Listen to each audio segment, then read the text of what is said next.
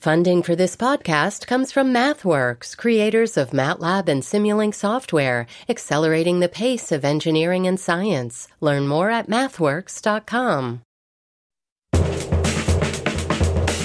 From NPR and WBUR Boston, I'm Anthony Brooks, and this is On Point. Making news this week, a new model projects 300,000 American deaths from COVID-19 by the end of 2020. While President Trump defended his management of the crisis, including his view on testing. You know, there are those that say, you can test too much. You do know that. Who says that? Oh, just read the manuals, read the books. Manuals? Read the What books. manuals? Read the books. What books?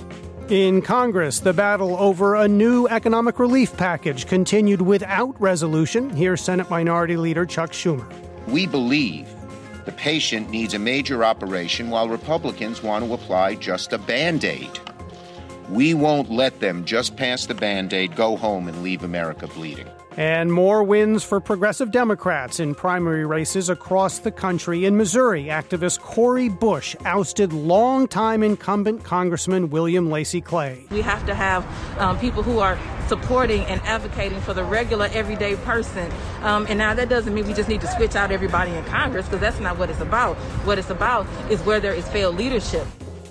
Lots of news this week, lots to dig into, and we have a great panel to help us do that. With us from Washington is Margaret Talev, politics and White House editor at Axios. Margaret, great to have you back. Thanks for joining us.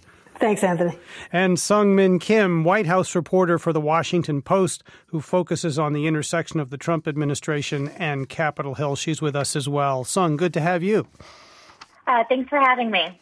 So let's begin with Jonathan Swann's interview with President Trump on Axios. It was a 40-minute interview or so at the White House. Swann was incredibly well prepared, sparred with the president about the pandemic, Russian intelligence, mail-in voting, Black Lives Matter, among other subjects. So I want to start right off with a little bit of a clip. So here's an exchange from that interview about different metrics regarding the pandemic and the death rate. Take a look at some of these charts. I'd love to. We're going to look. Let's look. And if you look at death, It started to go up here's again. one. Well, right here, the United States is lowest in numerous categories. We're lower than the world. Lower than We're the lower world? than What is that? Europe. In Look, what? look. In what? Take a look. Right here. Here's case death. Oh, you're doing death as a proportion of cases. I'm talking about death as a proportion of population. That's where the U.S. is really bad. So that's Jonathan Swann interviewing President Trump this week. Margaret Talev, I want to start with you. Jonathan Swann, a colleague of yours at Axios. What did you hear in that interview this week? It's a remarkable interview, and as you can imagine, it's a pleasure to edit Jonathan Swann. But if I would really encourage any listeners who haven't watched the whole interview to go back and watch it, because if you listen to that clip, you hear this kind of hint of incredulosity in his voice. But if you watch it from the beginning, you'll see that it's kind of a place that he ramped up to as the president would kind of continuously try to redirect, remaneuver the conversation to fit the narrative that he wanted to pursue. What you're hearing in this moment is the president trying to find a kind of a winning narrative or a narrative of success inside a statistical thread that really shows something quite different.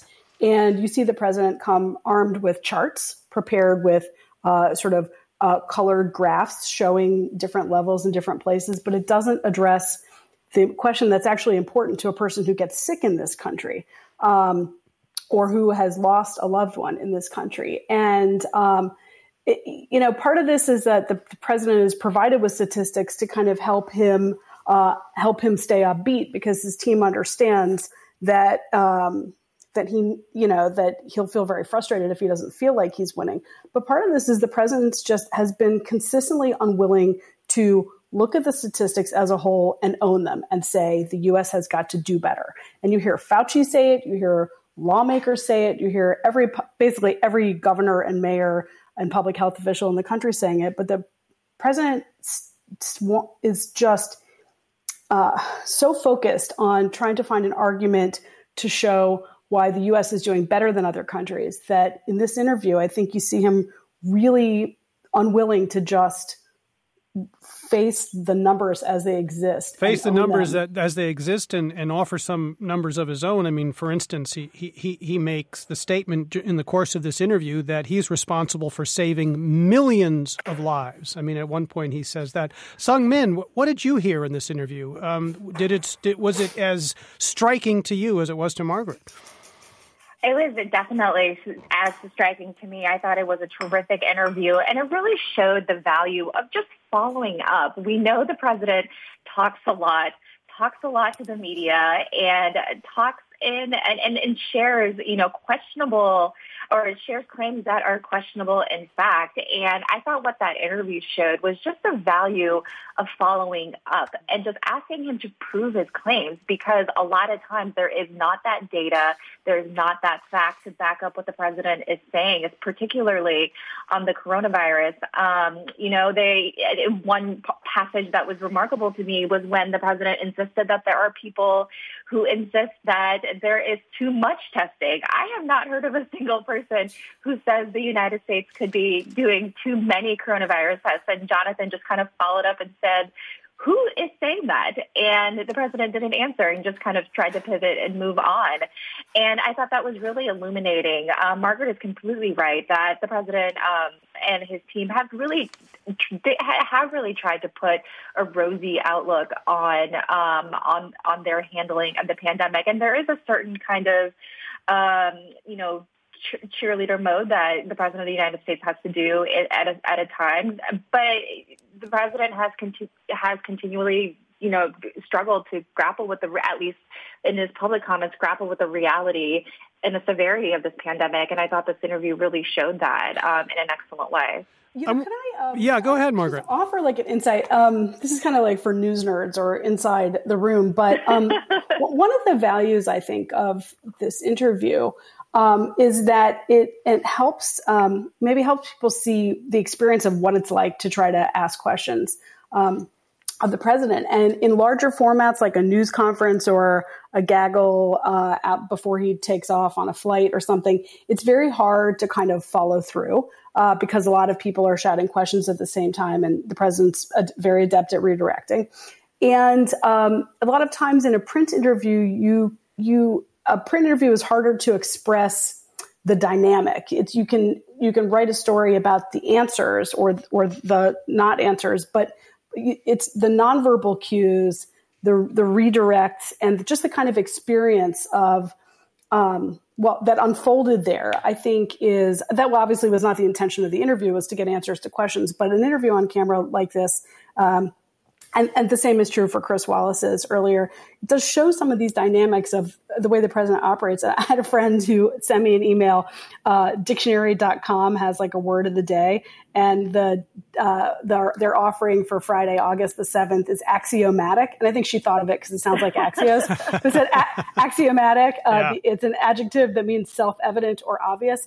What I like about the interview is that it really gives you kind of a pure stream of consciousness of the experience of trying to press the president on questions like this and hold him accountable and connect the dots. It really does, Margaret, and I liked your suggestion that for our listeners who haven't actually looked at that interview online, it's a great recommendation. Do it, because it's interesting on so many levels. It's fascinating to see the president put in that spot and answer the questions.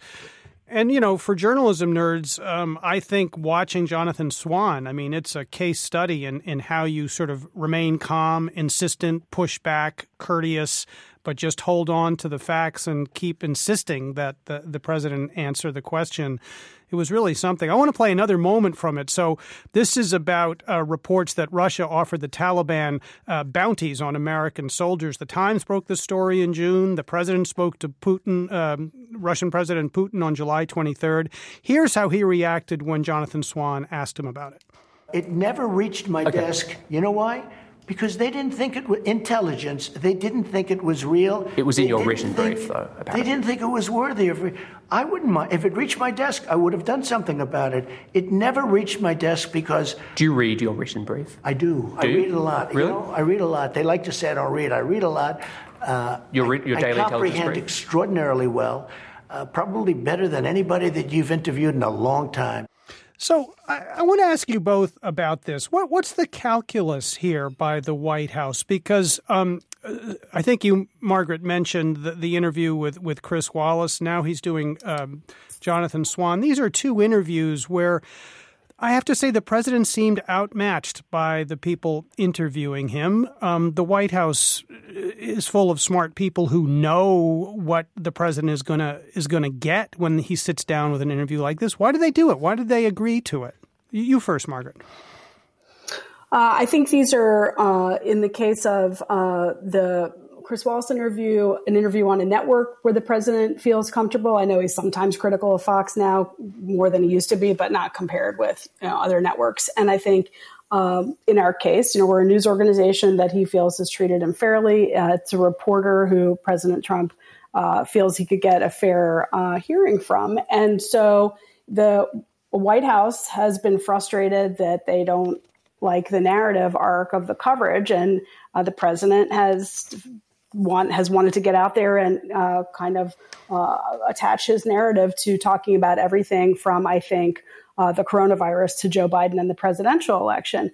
The problem is that when you really come prepared, factually, some of these questions are difficult to address with talking points. You have to have kind of an honest conversation about it. And when it comes to this issue with Russia and the bounties and the intelligence about it, the president seemed to be touching on the idea that, for a bit there, touching on the idea that there were questions about the intelligence or that sort of thing. But to compare it with the Soviet involvement in Afghanistan decades ago just didn't make a lot of sense. Right. I'm struck by the idea about why this isn't a bigger scandal than it seems to be. I mean, the idea that an intelligence report of such consequence didn't make it to the president's desk, or if it did, he didn't read it, or if he did read it, now is he lying about it? I mean, any of the above is pretty shocking.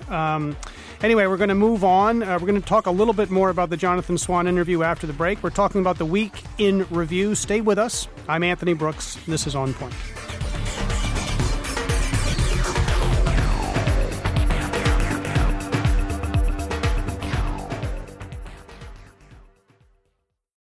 Support for the On Point podcast comes from Indeed.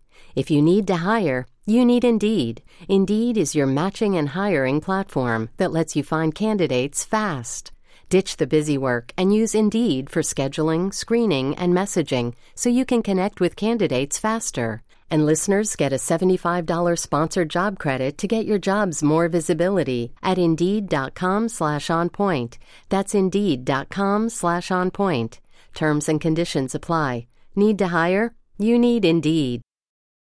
This is On Point. I'm Anthony Brooks. We're talking about the news of the week, including President Trump's interview with Jonathan Swan of Axios. Here's another moment from that interview when Swan asked the president about the national conversation about systematic racism, particularly against Black Americans.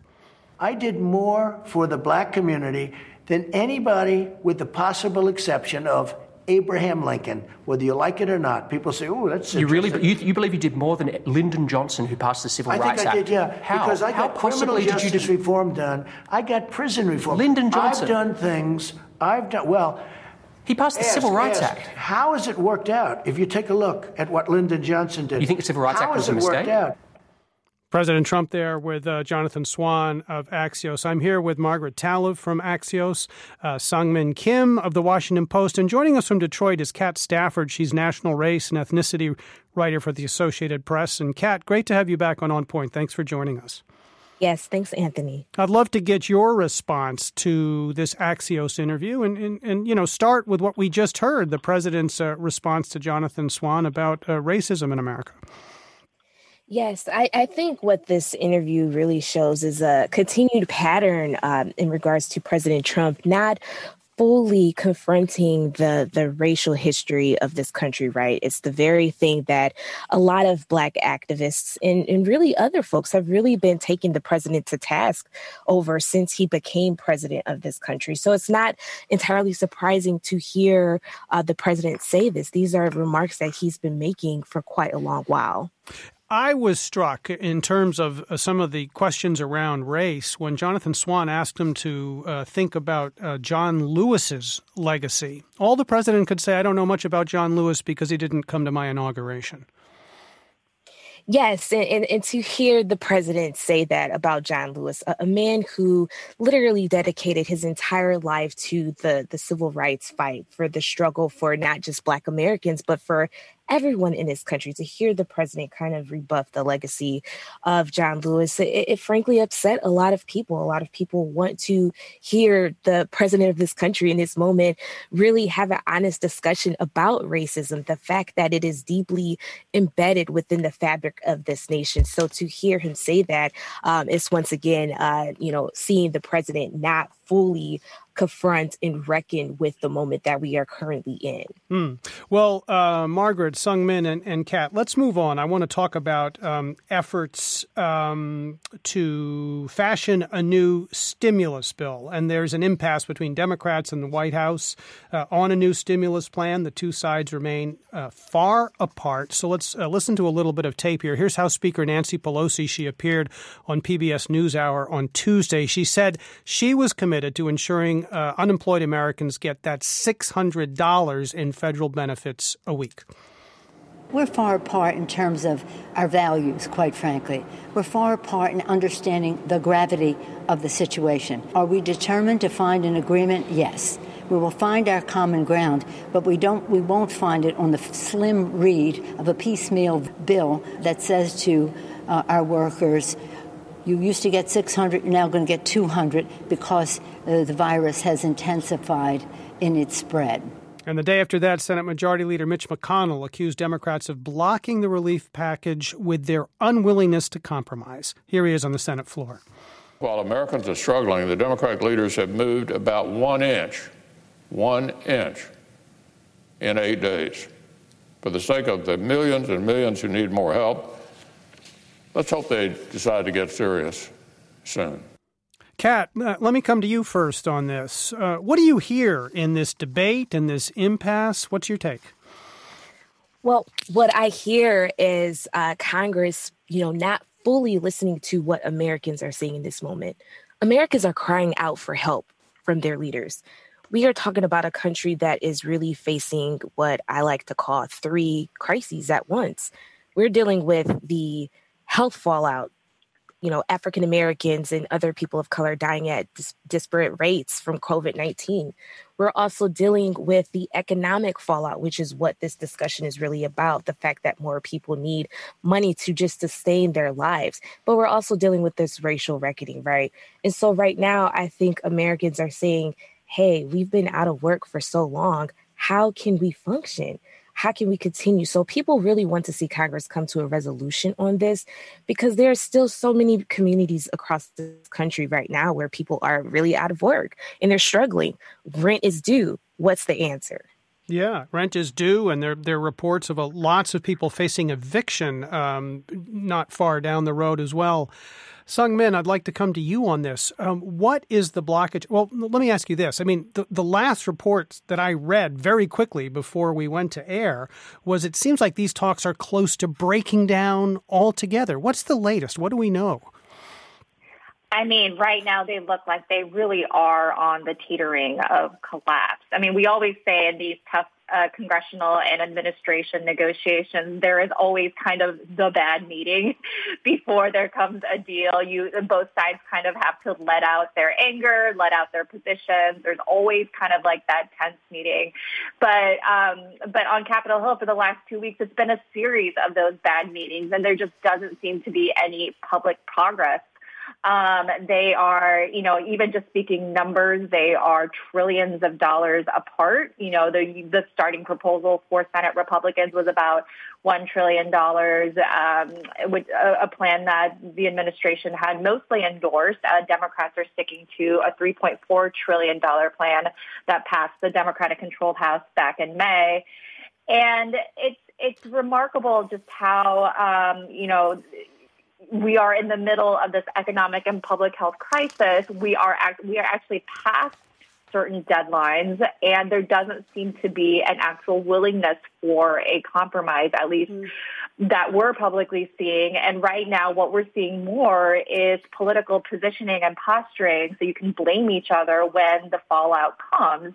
I think Democrats believe they have the upper hand here because they were at least able to pass through one of the chambers of Congress a proposal, and that Republicans are severely divided on theirs. And that's why House Speaker Nancy Pelosi and Senate Minority Leader Chuck Schumer have been unwilling to compromise as much as Republicans would like. But Republicans are increasingly, getting really serious about their unwillingness to kind of move off their proposal that I would emphasize would never pass the Republican-controlled Senate nor be signed into law by the president. Now, President Trump is threatening executive orders to deal with at least some parts of what would have been done legislatively, and I would point out that there are legality questions as to whether he can do that. Yeah, Sungmin, hold up just a second, because I wanted to read part of that tweet, which I believe came yesterday. So before he departed for Ohio, he tweeted, I've notified my staff to continue working on an executive order with respect to payroll tax cut, eviction protections, unemployment extensions, and student loan repayment options. Sounds hopeful, Margaret. Is it? I mean, can the president do this sort of thing by executive order? How would that work? Yeah, we haven't seen the language yet, although our understanding is that it's been drafted and that these are multiple executive orders, not one. But Nancy Pelosi has signaled publicly that she doesn't think that he can. And even if he can, I mean, the president can't appropriate money. He can just redirect money that exists within his jurisdiction, within his purview. Right. There's this whole thing about Congress holding the purse strings, kind of important.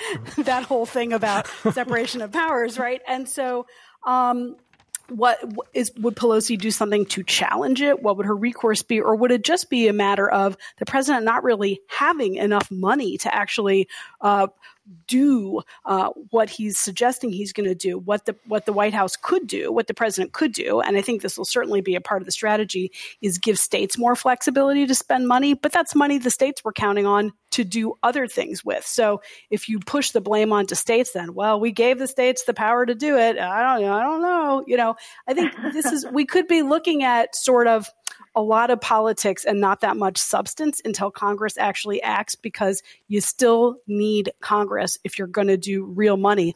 This stuff costs real money. And here are the latest jobs numbers, right? The economy gaining 1.8 million jobs.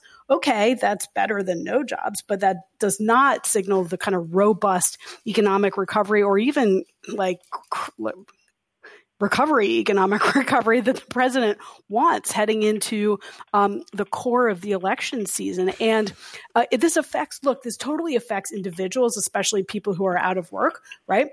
Or who are small business people, but it also affects the economy. And if consumer spending takes a dip as a result of less money going into spending, it could have massive implications nationwide and even globally. And that is the bet, that is the wager that that the Republicans are taking ultimately, because they are the ones who where the president is the incumbent and he's where the buck stops on the economy.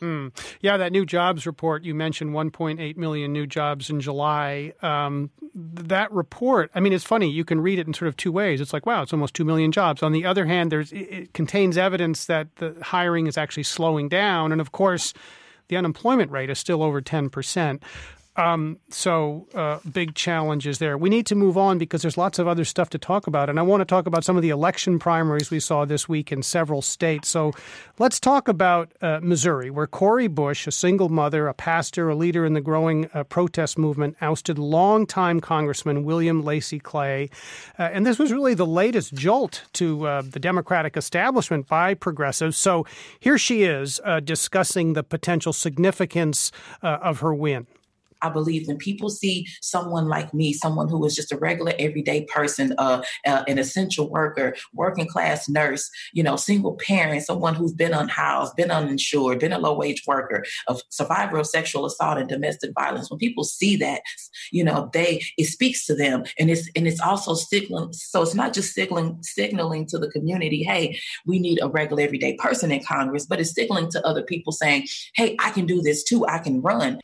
That's Cori Bush on our program yesterday. Kat Stafford, I'd love to talk to you about this race. What do you think? What's the significance of it? It was quite something because William Lacy Clay. People have been voting for Clay in that district for a long, long time because, of course, his father had the seat before him. Yes, so this is a legacy. This is a road that's been filled by his family for quite a long time, like you said. But what this signals is it's two different things, and it's historic really on two different fronts. Cori Bush will be the first Black woman to ever represent that community, namely St. Louis in Congress. And that alone is significant. But it's also kind of concerning that in 2020 that this is just now happening, right? But the other piece of this is it's also historic because Cori is known in that community for her on the ground work, on the ground activism, and her deep community roots. I mean, she really, came on the scene for her work in Ferguson after the fatal shooting of Michael Brown, right? So what this really is a sign is that, once again, communities across the nation are pushing for change. They're saying that they want leaders who are not just progressive thinkers, but who are actually on the ground in their neighborhoods, talking to them and taking what they say and putting that into tangible action. So for me, when I saw that, she's going to likely win this seat, it really represents a sea of change. Her win, Cori Bush's win, follows the likes of Alexandria Ocasio-Cortez of New York, Ayanna Pressley of Massachusetts, among others, who knocked off long-serving Democrats. And let me come to you, Seung-Min, about this. I mean, I'm curious what you think. They're part of this generational and political split within the Democratic Party. We talked about this a bunch yesterday. But what do you see as the significance of sort of progressive Democrats flexing their muscles in this way, particularly in an election year? Well, I think that it's just, it shows just so much of that progressive energy that is really rising within the House Democratic Caucus. And you are not just knocking out people who have been there for a short amount of time. I think the loss of Eliot Engel, who is a chairman of a very powerful committee, was a very significant win for the progressive movement. And I think we're all kind of watching the next, if we're talking about trends here, we are watching the upcoming election of Congressman Richie Neal in Massachusetts, who is himself facing a primary challenger, who has gotten criticism under the Trump administration for not being, perhaps not as aggressive in standing up to President Trump as he could have been, particularly on his tax returns, which is his jurisdiction as the chairman of the powerful House Ways and Means Committee. So that's definitely a race that we're watching. Another dynamic I do want to point out, too, is if, Joe Biden does win the presidency, who, by most measures is not considered, progressive in the types of these candidates that we're talking about, how does this rising insurgent left in the House Democratic Caucus work with a significantly more moderate Democratic president? And what are those tensions? And how does that affect policy being made on Capitol Hill? It's a great question, Seung-Min. And one thing I wanted to sort of throw in there, you mentioned Congressman Richard Neal of Massachusetts being challenged. He's being challenged by Holyoke Mayor Alex Morse. So that is indeed an interesting race to watch. Margaret Talev, though, pick up on Seung-Min's point about what this might portend for a Joe Biden should he win the presidency. Because one of the things we heard yesterday was not a lot of enthusiasm from these new progressive voices for Joe Biden, but a commitment to work hard to get Donald Trump out of office. But then the point, if Joe Biden makes it to the White House, he's going to hear from us if he doesn't respond to the issues that we think are so important. Right. Well, I mean, I think, look, in the short term, Joe Biden has to look at this as an upside and an opportunity because, yes, in a primary election, this would make things difficult for Joe Biden, but Joe Biden survived the primary process. In a general election, if these are voters who can be motivated to turn out, and in some cases, some of these voters may not have turned out in 2016, that could be enough in key states to help push Joe Biden over the edge, right? But then, of course, be careful what you wish for, because then if you win, you have to govern, and you cannot dispute the notion that there is not just a progressive, because what does progressive mean anyway? An activist movement in the Democratic Party that is rising up and taking their seat at the table, and it is an activist movement that is racially diverse, ethnically diverse, and has a lot more women in it. And whoever the next president is going to have a hell of a lot of challenges on the economic and social front to contend with, and this new movement pushing them to the left. We are talking about a big week in the news, about the pandemic, about primary politics coming up. We're going to be talking a little about the presidential election, conventions, among other issues as well. We're talking about the week in the news. I'm Anthony Brooks. We'll be right back. This is On Point.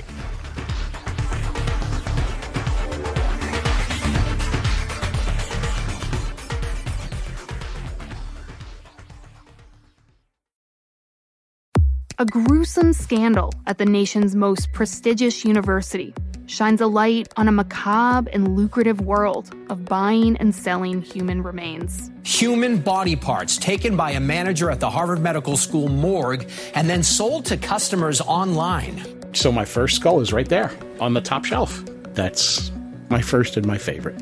I'm reporter Allie Jarmanning, and this story raises some tough questions. How should we treat the dead?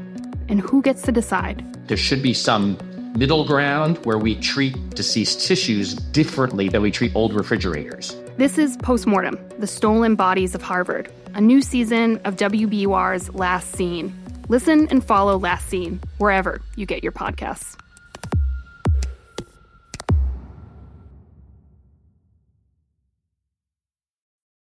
This is On Point. I'm Anthony Brooks. Next week on the program, we're going to devote an hour to talking about love during the pandemic. Listeners, we want to hear your stories. How has the lockdown changed your most important relationship? Or how has it felt to be single during all of this? We want to hear about your best physical distance dates and your worst.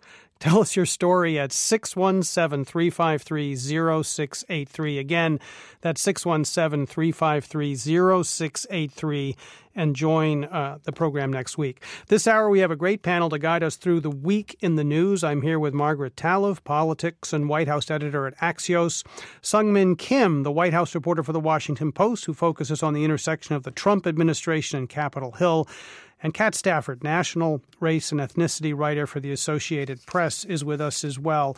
I want to talk a little bit about some presidential election news.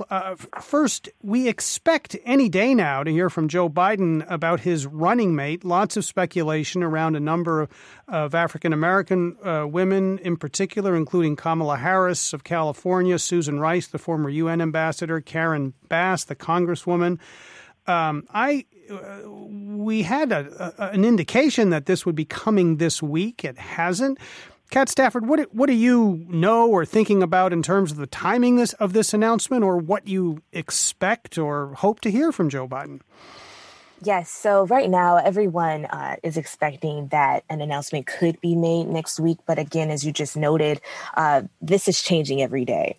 But I do want to point out that in this moment, I think it's important to specifically pay attention to the Black electorate right now, with the emphasis on Black women and what they are really hoping to see come of this announcement. We had a story that we wrote earlier this month that really dove into the history of Black women in politics. And in this moment, what they desire, what they're demanding to see. And what struck me about this moment is a lot of Black women are saying, if not now, when? When will we see a return on an investment that we have long made in this Democratic Party with our support by ushering our family and friends to the polls and really making sure that we support these candidates? When will we see something in return? And for a lot of women, what that means in this moment is they are hoping that Joe Biden will pick a Black woman to be his vice president. Not just any Black woman, but a Black woman who has the ability to empathize and really understand a lot of these long-standing and systemic issues that have plagued Black Americans for so long. So I think in this moment, this pick is going to be crucial for him because once again, we're in the middle of this racial reckoning, right? So he needs someone who could be his partner and stand by his side and really help push the country toward the right direction should he be elected. Margaret, I'd love to hear from you on this, both on this issue of timing, when we might hear from Joe Biden, and what you sort of hear in this delay. Well, I don't know if we call it a delay, but there has been an expectation that it could come any day now. And also respond to Kat's point about it seems like this would be a difficult thing for Joe Biden to go against with so many qualified African-American women apparently on his short list. Yeah, I think that's right. I mean, every source that my reporters and I talk to who's around or close to or inside the Biden world acknowledges that with both the coronavirus's disparate impacts on people of color and with the killing of George Floyd and the aftermath that followed, the national demonstrations, the call for change, that it really changed the dynamic, the calculus in terms of it being important not just to have a woman, but a woman of color on that ticket. And so you saw there were many people who thought Elizabeth Warren would be a good running mate, including many African Americans who said Elizabeth Warren has the most in-depth policy proposals to deal with minorities and disparities in economic disparities and health disparities and so on and so forth. Many people who think that Gretchen Whitmer could make sense as a running mate for him who say that calculus has changed now. So our reporting tells us that the two top choices are Kamala Harris and Susan Rice, and for very different reasons. Both are accomplished Black women who have served in government, but Kamala Harris has served in elected office and has a higher national profile. Susan Rice has not served in elective office, and while is very well known among people who follow policy closely, is not as much of a household name with the average voter. But Karen Bass also has been seriously considered, but there is a feeling that her chances have diminished in the wake of revelations about some of her past support of or not just support, but rhetoric around Cuba and around Scientology, right. and the notion that, like a House member. And Margaret, sorry to interrupt. I Yeah. just want to sort of, for listeners who are catching up with us, Karen Bass, of course, Congresswoman from California, Black caucus leader in Congress, and extremely well regarded by the liberal wing of the Democratic Party. But go on. I didn't mean to interrupt. Yeah, that's right. No, but there's always a danger in this speculation. We could all be completely wrong, and it could be somebody else. But consistently, what we're hearing inside our reporting is that Harris and Rice present kind of the two choices that both Biden and his inner circle are most focused around. We know that he has a genuine friendship, and a close working relationship with Rice from her time inside the Obama administration, and even dating back to the campaign, like 2007, 2008, right? But that we know with Harris, even though there's some bristling and some not perfect feelings because of their clashes over, busing or racial sensitivities, Biden's ability to talk about race issues in a modern way, all that stuff that played out on the primary, that for the most part, there's a sense that that's something that both of them could get past, and that one of the most appealing things about Harris in Biden world is the idea that the Trump campaign just hasn't figured out a way to go after her. I mean, maybe they have one, but if they haven't shown what it is. And internally from Trump world, we hear that is the one that they are sort of the most puzzled about how to run against. Really interesting. Well, decision coming soon. I want to move on to another topic. Seung Min, I'll come to you on this. I mean, it appears the Democratic National Convention is pretty much dead. This week, Joe Biden said he'd deliver his acceptance speech from Delaware rather than Milwaukee, which was supposed to host the DNC. Reporters are told to stay away. I guess there'll be some primetime programming, but the question I have is this still a convention if nobody's convening? I mean, what do you think? It really does sort of take the excitement, the energy out of a convention. I mean, a lot of these conventions are pretty pro forma. You have the speeches from various high-ranking elected officials, rising stars in the party. It is certainly a platform for, say, like a Barack Obama to make kind of his national kind of splash, and it certainly is a venue for that. But obviously, with the pandemic that's here, they aren't allowed. You don't have kind of the similar, pizzazz that a convention would do. I mean, I think both parties are grappling with the realities of that, and it certainly won't be the same this year. In terms of having that excitement for either, the Democratic Party or the Republican Party, I think the big question now is what is President Trump going to do with his formal acceptance speech. He has kind of toyed with several locations, most notably the White House, which has actually prompted some pushback from Republicans saying that perhaps optically, it may not be a good idea to give such a blatant political speech from taxpayer-funded grounds. Some Republican senators have even questioned whether that is legal. And we know how much the White House and the Republican National Committee had pushed to make this a more normal convention, even moving the big part of the convention from Charlotte to Jacksonville, and then obviously had to cancel the Jacksonville portion of the RNC once the White House kind of really realized just the public health dangers there. So now it's back in Charlotte, right? Yeah. It was Charlotte, Jacksonville, now it's back in Charlotte with a possible speech from the South Lawn of the White House. Okay, this is correct. Right. A lot of the business stuff, businessy, kind of not as fun part of the conventions were going to remain in Charlotte, but that big kind of balloon dropping from the ceiling, everybody cheering, dressed in red, white, and blue, that part had been in Jacksonville until it was called off by the president a few weeks ago. Right. Margaret, I've been hearing you sort of exhaling about this idea of... Sorry. No, in a good way. I meant that in a good way. It makes me want to know what you're thinking. It's just like you've seen the president really ramp up the giving of blatantly political speeches, like from the Rose Garden. And, some of us old schoolers kind of had palpitations about that. But the notion of formally accepting the nomination from the White House takes it to a whole new level of just like talk about norm busting. So I think, two things. I think, number one, we're going to see a greatly sort of condensed and dialed back convention on both sides, no matter what the president decides to do venue-wise. I think he now understands it cannot be the spectacle that he once hoped that it would be. And what that means is that we're going to see a much sort of expedited look ahead to the debates of having much more importance than they might have otherwise, because the conventions cannot. For reporters, whether you love or hate conventions are a great way to, do some of your best sourcing, catch all these people in a room. But for candidates, it is free airtime on prime time. And I think because the scheduling is dialed back now, there's just going to be less primetime network coverage. There's going to be less to cover, and the American public's attention is going to be less focused on it than normal, even if there's a spectacle at the White House, even if, high profile names in both parties, including the nominees, are talking. It's just as a kind of galvanizing event that captures the public's attention. I just think all signs are that it's going to be less. Kat Stafford, what do you make of sort of what appears to be, for the moment at least, the end of political conventions as we've known them, and the effect that could have on the presidential election as we move toward November?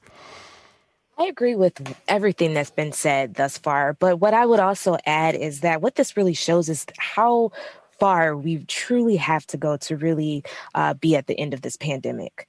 And for me, that's the most stunning part about all of this, is we have no idea of what the end in sight looks like or when that will actually be. And when you think about that in the context of the election, when you think about the fact that just this past Tuesday on the primary, just using Detroit, where I'm based as an example, there were a lot of issues at different polls, people being turned away, told to go elsewhere. So for a lot of people that are seeing issues like that popping up for a primary, looking toward November when we don't know where we will be in this pandemic, there's a lot of concern about what will the November election look like? So that's what I'm thinking about moving forward, especially in my coverage, is paying attention to, especially these communities of color where we have long had a lot of issues at the polls and as they're counting these ballots. Really important issue because it's going to be a very different kind of election because of this pandemic. I want to quickly touch on one story. Facebook and Twitter took action to take down essentially videos posted by President Trump as misinformation. So this week, Trump basically put on Twitter, the Trump campaign basically put on Twitter a statement by the president in a Fox interview suggesting that children are almost immune from COVID-19. Facebook took it down. Margaret, very quickly to you on this. It's interesting, particularly because Facebook CEO Mark Zuckerberg has said he doesn't want to be in the business of policing speech. It seems like they made a step in that direction. What do you think? Yeah, he may not want to be, but guess what? Every social media chief is finding out with power comes responsibility, and there's a growing consumer expectation as well as inside of Congress, and it's only going to heighten if the Democrats galvanize their power on this. And look, we're looking ahead to a very uncertain period of time where there could be foreign interference in the upcoming election. There could be misinformation propagated on social media, and the results of many elections, including the presidential, could potentially be contested because of issues over mail-in balloting and absentee balloting. If you are a social media executive and you have the power to galvanize opinion and swing votes, essentially, not directly, but as a pass-through, the responsibility, and if there is blame, is going to fall on you to some extent. And these companies are having a reckoning. They need to learn from the lessons of 2016 and apply them in a forward, future-looking way. And we're beginning to see that, I think.